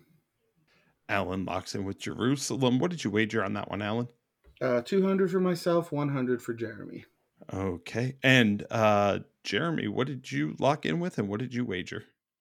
The only thing I think of is listening to another podcast recently where they brought up some kind of weird intersection in Moscow. I don't know what it's called. I don't even know if this is it. I don't know. But I was like, at least if I lock in, he has to think quick, and that's all I can think of. So I went Moscow, and I wagered 100 for me and 200 for Alan. Okay. Jay, you know this one. It looks like you know this one at least. What do you think it is? It's Paris. There's a Triumph reference in there and a champagne clue, and yeah, it's Paris. Triumph. Well, Jay is God. correct. Yeah, not that it fucking matters. There is a champagne reference in the clue and a Triumph reference in the question. We were looking for Paris here. I'm doing great. Thanks for Of asking. course, it's French. Yeah, its current name is Charles de Gaulle Square. I'm just gonna start reading this kids atlas that Guapo got me. Thanks, Guapo. So, Brittany, what happened to our scores on that one? Well, Tim, I was so glad I got to use that category because it's one of my favorite jokes Aaron and I have ever made together, which was, it's only truly trivia if it's about 3 roads, otherwise it's just sparkling fun facts. So this one had so many roads in it. But one of those roads did not lead to points for one of our players. Alan lost 100 points on this one, where Jeremy picked up 100 points. So we enter question 3 with a score of 1,400 to 1,800 in favor of Jeremy. Our final question in section 1 is in the category of if you dare wear short shorts, which is a sports question. Sweatin' to the Oldies was a series of aerobics videos featuring what fitness personality, who also voiced the character of Boone in 1998's Rudolph the Red-Nosed Reindeer, the movie? I'm Locked locked in. Oh, good. I- I have 30 seconds. I knew that would happen. Do we want to 3-2-1 this? We Yeah, can. let's do it. Yeah, That's sure. got a great history on the network. 3, 2, 1. Richard Simmons. Simmons. And all 3 of our players and non-players locking in with Richard Simmons. Jeremy, what did you wager here? I wagered 200 for me, 100 for Alan. And Alan, what did you wager? 300 for me, 200 for Jeremy. Well, everybody is correct on this one. This is Richard Simmons. I do remember the Sweat into the Oldies videos. Apparently, there were like 5 of them. I thought there were more. Damn. I remember his guest appearance on Whose Line Is It Anyway? Oh my Everybody God. remembers his guest appearance on Whose Line Is It Anyway? My uncle met him in an elevator once. Oh, wow. George Bernard Shaw, really? No, my actual uncle. Are we going to go into like people's famous uncles, Tim? We put that one to rest. It'll never rest. It's alive. It's alive. There it is. But Brittany, what happened to our scores on that one? Well, Tim, both players are going to pick up 100 points on that one. So we end section 1 with a score of Alan with 1,500 and Jeremy with 1,900. We head to the second section of the individual round where our 3 categories are What Happens, which is a theater question, How Serene, which is a history question, and Your Conclusion Needs More Theremin, which is a science question. Go ahead and send Brittany those wagers. Jay, how do you feel on these categories? I feel like they're not my problem, which is the best way to feel. And how are you feeling about the Siesta Key? How much is left? 6 bottles, give take. Look, it's like Jell-O if you're an alcoholic. There's always room. Doing great. Don't have to think. Well, Tim, I have both players' wagers. Okay, our first question in section 2 is in the category of What Happens, a theater question. What Broadway play by Lorraine Hansberry pulls its title from the poem Harlem by Langston Hughes? The story centers around a black family in South Chicago as they attempt to improve their financial situation following an insurance payout from the death of their father, facing housing discrimination, racism, and assimilation along the way. Locked in. Jeremy's locked in. Alan, you have 30 seconds. Yeah, I don't need it. This is A Raisin in the Sun. And what did you wager on that one? 100 for myself, 300 or 200 for Jeremy. Sorry. And Jeremy, what did you lock in with, and what were your wagers? Yeah, this was absolutely A Raisin in the Sun, the play that was based off of Harlem by Langston Hughes. I just almost a Pavlov at this point. It's 300 both ways. Okay, both players getting this one quite quickly. This is A Raisin in the Sun. So, Brittany, what happened to our wagers there? Well, similarly to what happens to a dream deferred, I don't know. Jeremy pushed his points and Alan lost 100. So we enter the next question 1,400 to 1,900. Wait, are we going to acknowledge the fact that Jeremy said A Raisin in the Sun was by Langston Hughes, or no? Oh, I said it's based on Harlem by Langston Hughes. Oh, it's based on Harlem. Yeah. Okay. Yeah. Forgive me, I've been drinking and multitasking, and my shoes light up. How much of your wardrobe am I a part of? More than one would think and assume was sane. Can we get Jay an all light up outfit, like pants and shirt? Oh, I and need the shoes? Jericho jacket so desperately. in Oh, my life. wow. Yes, yes. Best iteration, I'm telling you. Let's make this happen. I don't know what a Jericho jacket is, but I support it. And speaking of support, You know you can what? help me You buy did- that jacket at patreon.com/PTEBB. Moving on to our second question, which is in the category of How Serene, a history question. The largest coin minted by the U.S. Mint was a 2019 U.S. silver 5-ounce silver dollar commemorating what event? The coin, measuring 76.2 millimeters in diameter, is a considerable leap in size from the 30.61 millimeter half dollar. I'll lock in. Alan is locked in. Jeremy, you have 30 seconds. This is one of those. I'm getting confused between this and I think probably one of the quarters, but the coin I remember having a commemorative thing was I believe it was the Apollo 11 moon mission. So I'm just gonna lock in with that. Like I said, I could be confusing that with like one of the Ohio quarters or something like that, but I think it's Apollo 11. So All right, and what did you wager on that one, Jeremy? 100 for me, 200 for Alan. Okay, Alan, what did you lock in with, and what did you wager?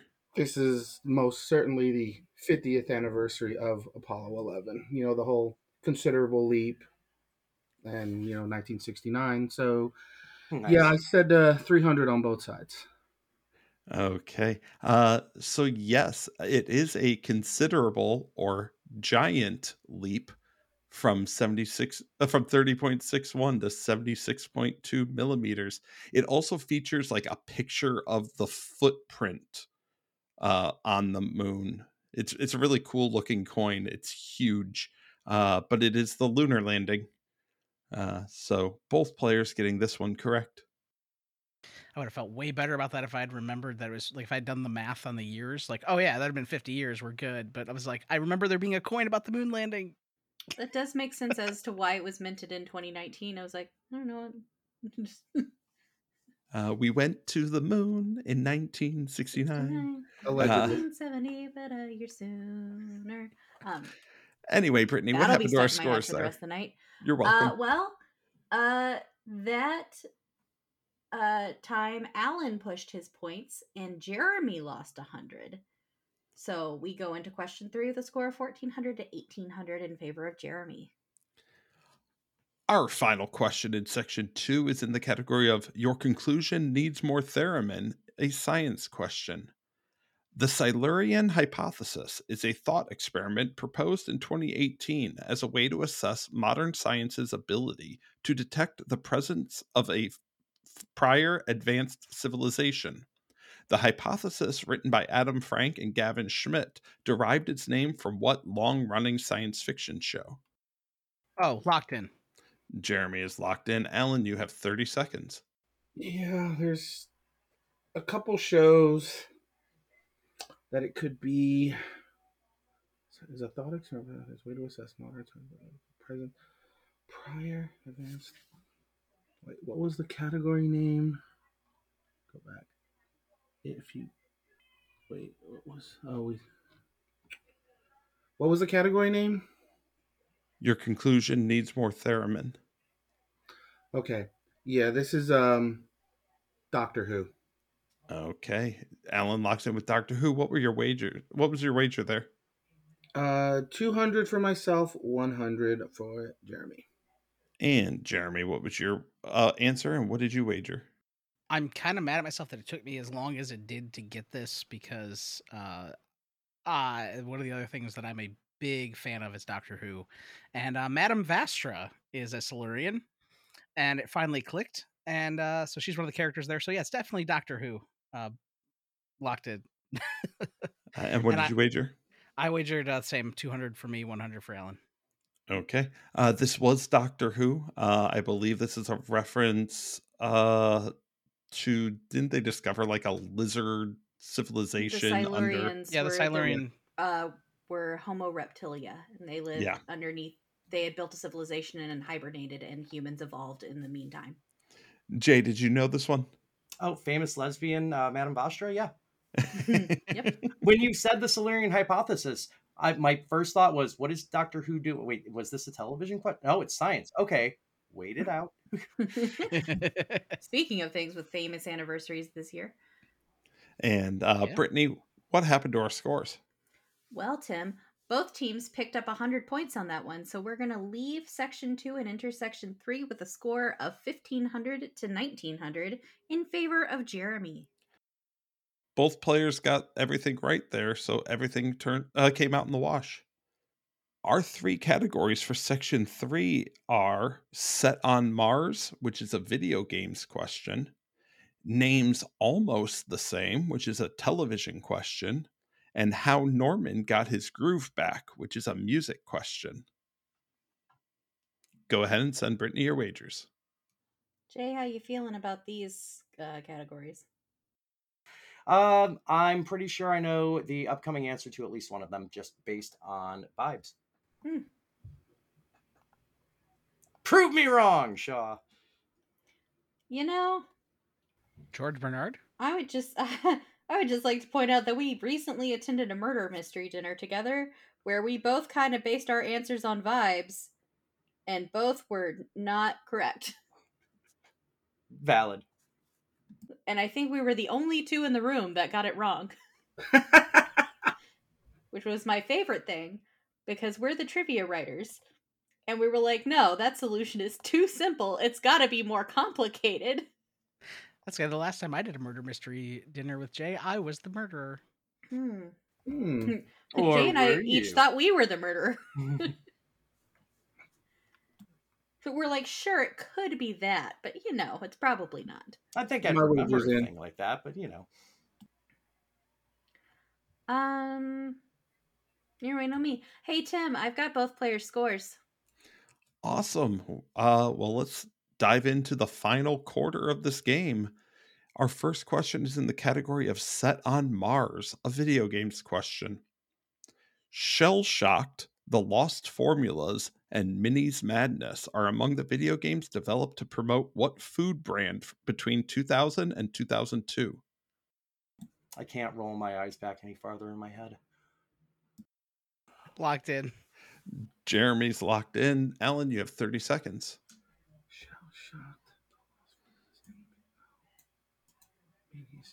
Oh, okay. M&M's. Alan locks in with M&M's. And what did you wager here? 100 for myself and 300 on Jeremy. Jeremy, what did you lock in with, and what were your wagers? Oh yeah, this is definitely M&M's. I was remembering Shell Shocked, and I immediately went to Teenage Mutant Ninja Turtles, and I was like, no, that's not right.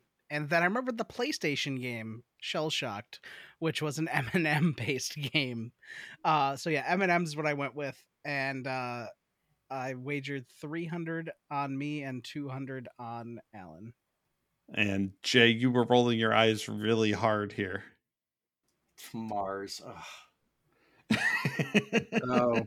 Wasted a perfectly good slot that a Doom question could have lived in for brand recognized. Look, Cool Spot was fine.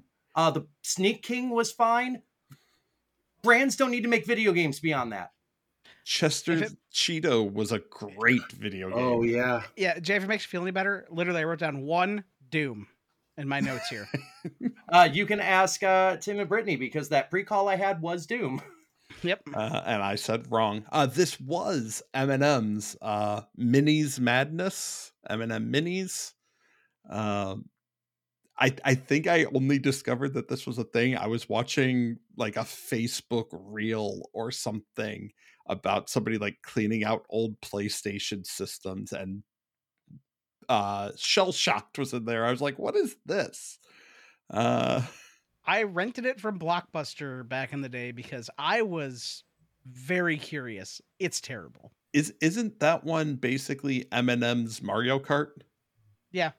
Yeah, I thought so. It's terrible.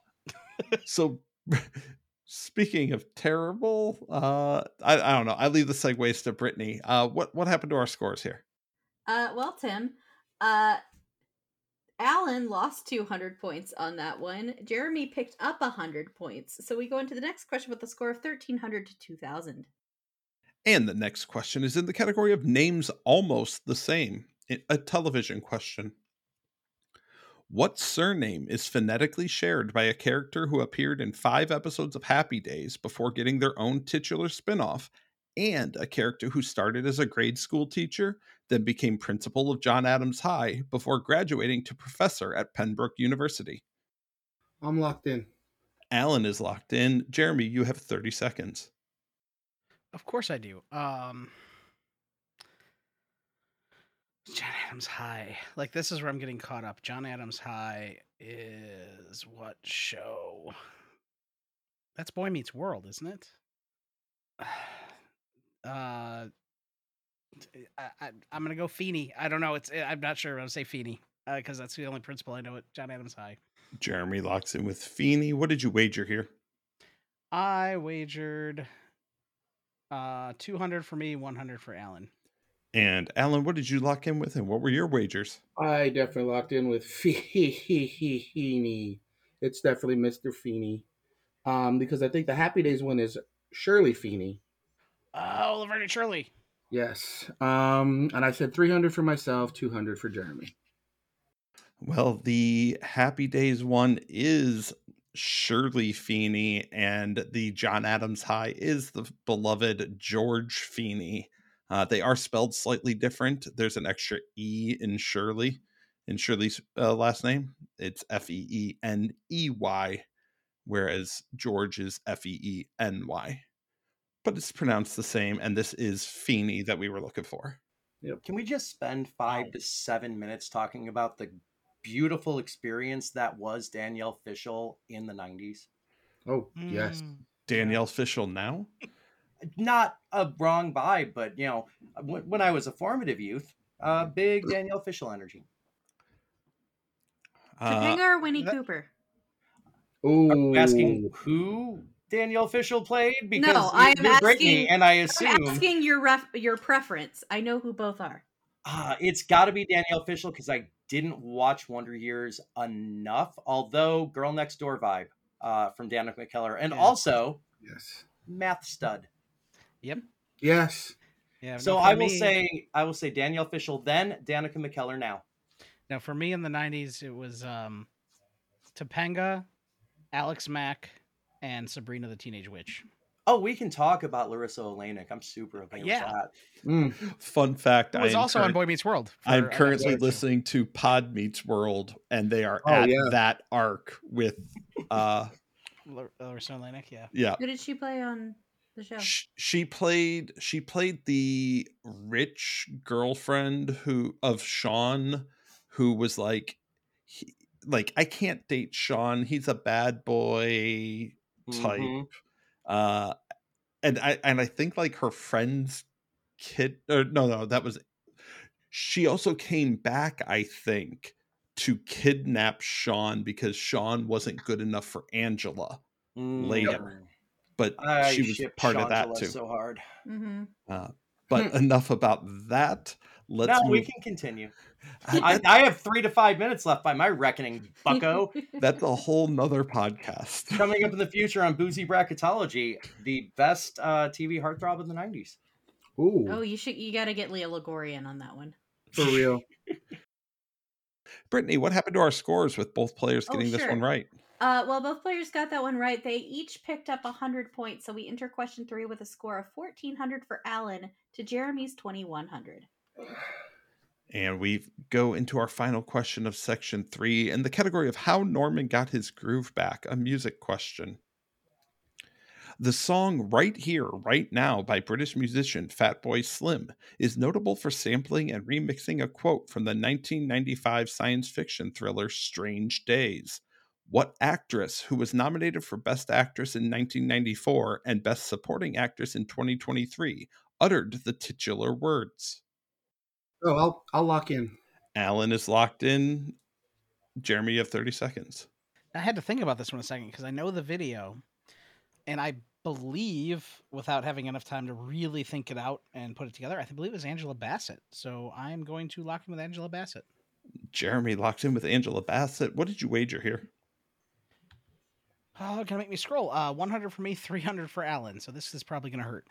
And Alan, what did you lock in with, and what did you wager? Yeah, this is definitely Angela Bassett. 200 for myself, 100 for Jeremy. Okay. Well, there is a scene in Strange Days in which Angela Bassett is yelling at the man who's the star of the movie, saying, "This is real, right here, right now." And really, Fatboy Slim just remixed it repeatedly through a song. And this is Angela Bassett. So, Brittany, we head into our final section. What are the scores? Well, Tim, both players got all 3 right in this round, so we enter our final section with a score of 1,500 for Alan and 1,900 for Jeremy.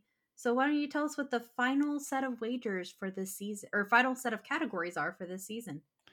The final set of categories for this season are should have taken the Nissan, which is a literature question, something rotten this way comes, which is a movies question, and do not look these up on Urban Dictionary, which is a science question. Go ahead and send Brittany the final wagers before we crown our best frenemy of the season. I love you both. Just that last one. Like, I don't even know what it is, but do not look this up on Urban Dictionary. That's just the key, like the key phrase of my stream on Thursdays. Just going to sitting here feeling neglected because nobody pointed out that I also pushed my points for the last 2 rounds. Oh yeah, you did. You absolutely did. So, in a very real sense, I'm doing just as well as Alan and Jeremy. Yeah, you go into the final section with 0 points. How do you feel about this final section, Jay? Uh, Do you have any particular strength you think you'd be able to get? shitposting while they answer. Okay. Doing Wow. great at that, friend. Well, Tim, for the final time this season, I have both players' sets of wagers. Okay. Our final 3 questions. The first one is in the category of should have taken the Nissan, a literature question. In the Penelopiad, Margaret Atwood weaves a tale from the perspective of a woman in the underworld who offers a version of which Homerian epic, this time through her eyes. Per the summary, her version is a tale of lust, greed, and murder. Actually, Margaret Atwood is not a fantasy author. We established that. No, she's not a better one than Andy Weir. Hi, Jeff. I'm gonna lock in. Jeremy is locked in. Alan, you have 30 seconds. Which Homerian epic? Okay, so this would be the Odyssey. Alan locks in with the Odyssey. And what did you wager here? 300 for myself, 200 for Jeremy. Okay, and Jeremy, what did you lock in with, and what were your wagers? Well, I don't know because I have not read this book, but I did home in on the Homerian epic part of it. Home in. I didn't even realize I said that till I said it. But that left me too. It's either the Iliad or the Odyssey, and I just guessed the Odyssey because a lot of different stories like to do a take on the Odyssey more than the Iliad. So I just said the Odyssey. And Penelope is Odysseus' wife. That yes, she is. I didn't even think that far in. I was just like, it's one of two. Let's just go with one and make you sweat. It was my strategy on that one. Fair. So 100 for me, 300 for Alan. Okay. So this was the Odyssey. Brittany realized as we were reading this question that Nissan doesn't make the Odyssey, Honda does. They sure do. In fact, I drive one, and Brittany has been in it about 1,000 times. I also learned how to drive in both a Honda Odyssey and a Nissan Quest. But neither. That was what should have taken the Nissan came from, is, because the Honda would be the Odyssey. I'd like to drive a Honda Iliad, please. I don't think you want to, actually. Yeah. You just drive around forever, never get to where you're going. Yes. So, Brittany, what happened to our scores? Oh, sure, Tim. Well, Alan picked up 100 points on that one, but Jeremy lost 200 points on that one. So we enter question 2 with a score of 1,600 for Alan to 1,700 for Jeremy. This game got really close with 2 questions to go. Yeah, it did. And our question in the category of something rotten this way comes, a movie question. What 1978 parody film opens with a bit of shade showing a text scroll describing how when Alfred Hitchcock made The Birds, depicting an attack by winged creatures on human beings, people laughed. But when 7 million blackbirds descended on Hopkinsville, Kentucky, nobody was laughing. Locked in. Jeremy is locked in. Alan, you have 30 seconds. Yeah, I was just about to lock in myself. I will say that this is Attack of the Killer Tomatoes. Attack of the Killer Tomatoes. Yeah. All right, Alan, what did you wager here? 200 for myself, 100 for Jeremy. And Jeremy, what did you lock in with it? What was your wager? Oh, yeah. No, I was going to do the song and he beat me to it. So, yeah, absolutely. That's why I threw in the second part because it goes, Attack of the Killer Tomatoes. Attack of the Killer Tomatoes. It just keeps going higher. I am locking Attack of the Killer Tomatoes, and it was 200 both ways. Okay. So this was Attack of the Killer Tomatoes. And Brittany, I think that makes things really interesting. It does. For a couple of reasons. One being that I didn't quite realize this when I put these in this order, but we definitely just attacked Jeff Woodhead and Chris LaCourie in You did. Like I noticed successive it. questions. Oh man. Love you both. Yes, love you Cheers. both. I'm gonna keep drinking. Yeah, but what happened there, Tim, was that Alan picked up 100 points. And Jeremy pushed his points, and Jay also pushed her points. Doing great. So we go into this final question of the season with a score of Jay with 0, Jeremy with 1,700, and Alan with 1,700. It's just an honor to be nominated. It is a tie game heading into the final question. I didn't see that coming. I'm gonna say this before we start, Alan. This is the best thing I could have ever hoped for. I mean, this is a great game. Yeah, this really is. If one of you gets this correct and the other misses, you will be our champion. If both of you get this correct, Jeremy wins. Yep. That and spoiler alert. If both of you get this incorrect, Alan wins. Oh, what a prisoner's dilemma. Holy shit. There's some weird incentivization going on right here.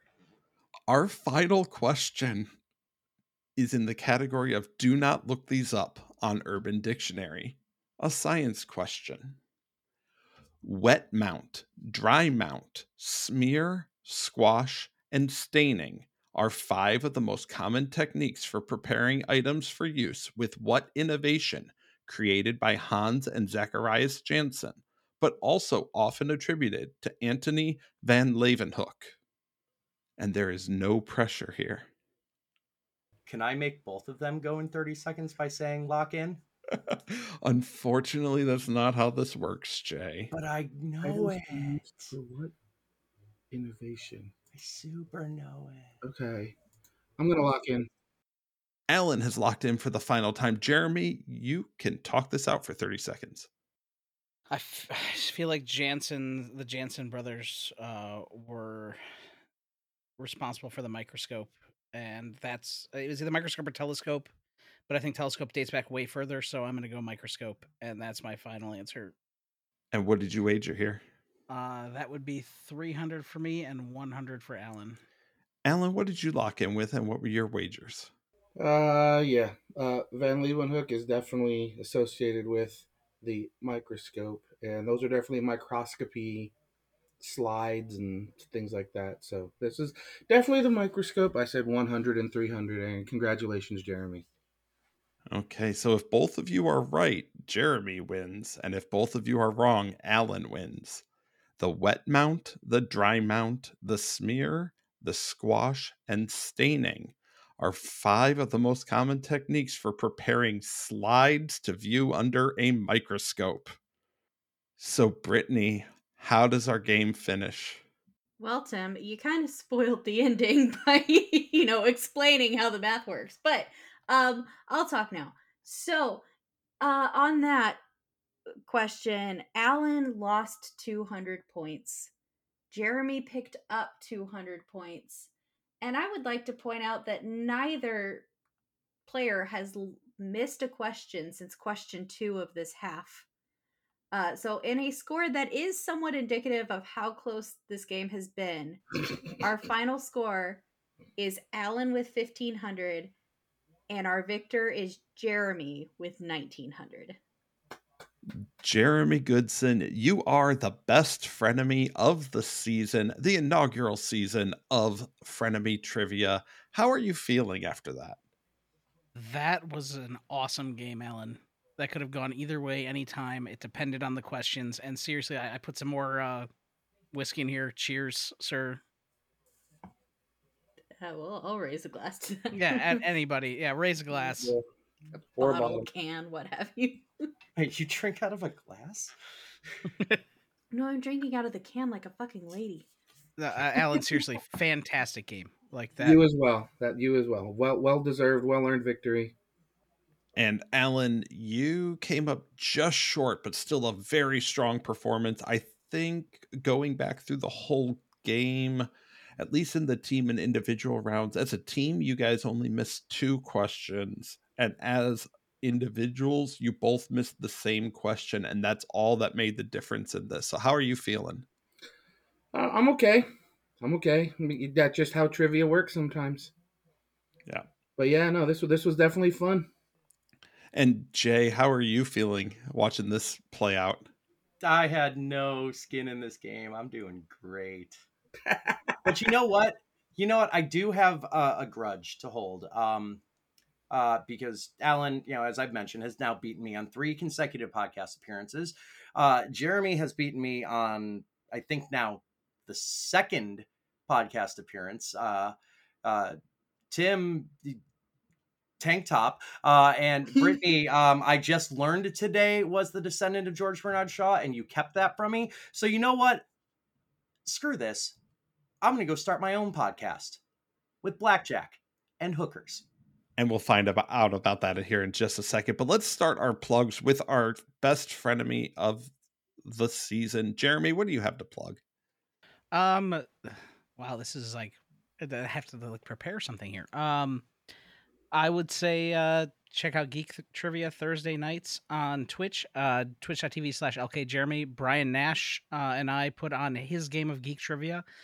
He writes the first 4 rounds. It's one of his shows he does live. And then I write round 5 based on a die roll at the end of the game. Anybody who's in can win. So we don't have a set winner. Even if you can get first place, it's more for clout. The real winner is who wins the dice roll, and you get to choose round 5 for the next week.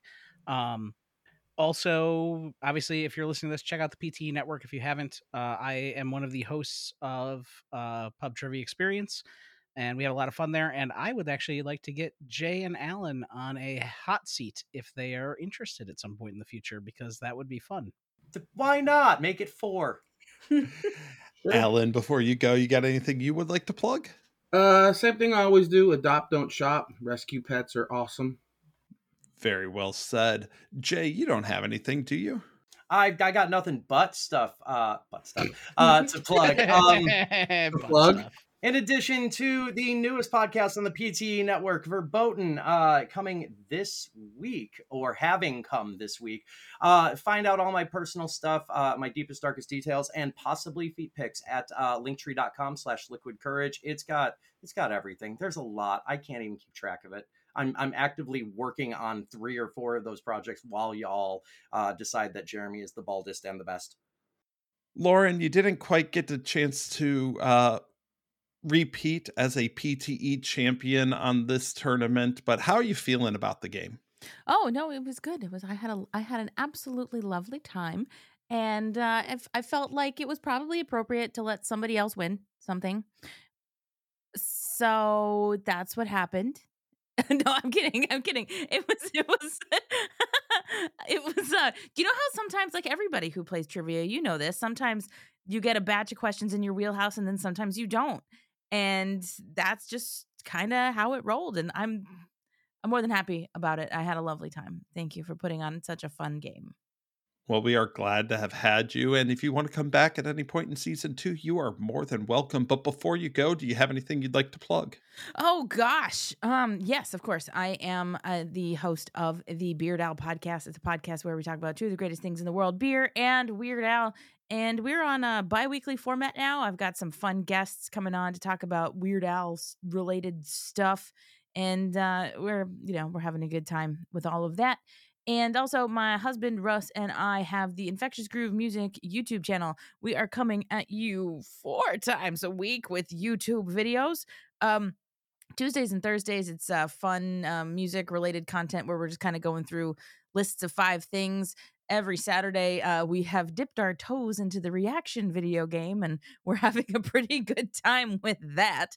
And then Sundays, it's a vinyl review related video where, actually, since my birthday was relatively recently, as of us recording it, we not too long ago did a video about my birthday present, which was the mobile fidelity pressing of the Electric Light Orchestra's 1974 album El Dorado, which was fantastic and probably the best birthday present that I ever could have hoped for. And the fact that my husband had to hunt it down pretty hard to get it for me was great, So yeah, so that's what we've got there. And if you check out that ELO album, honestly, like, even just stream it, ELO El Dorado, it's delightful, majestic, and depressing.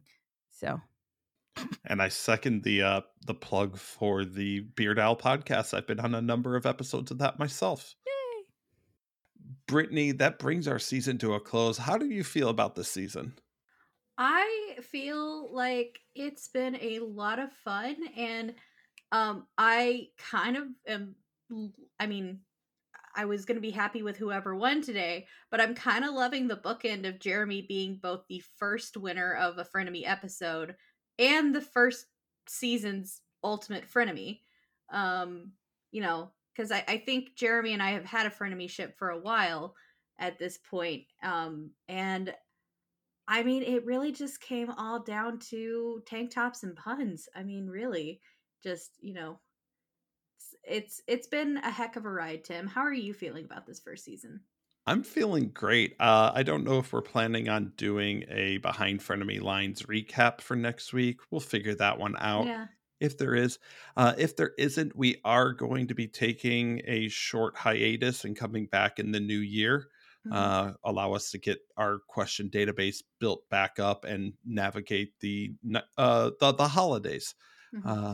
But that will do it here for us at Frenemy Trivia. Make sure to follow us at Frenemy Trivia on Twitter, Instagram, Blue Sky, Threads, pretty much everywhere you can find social media. We're there.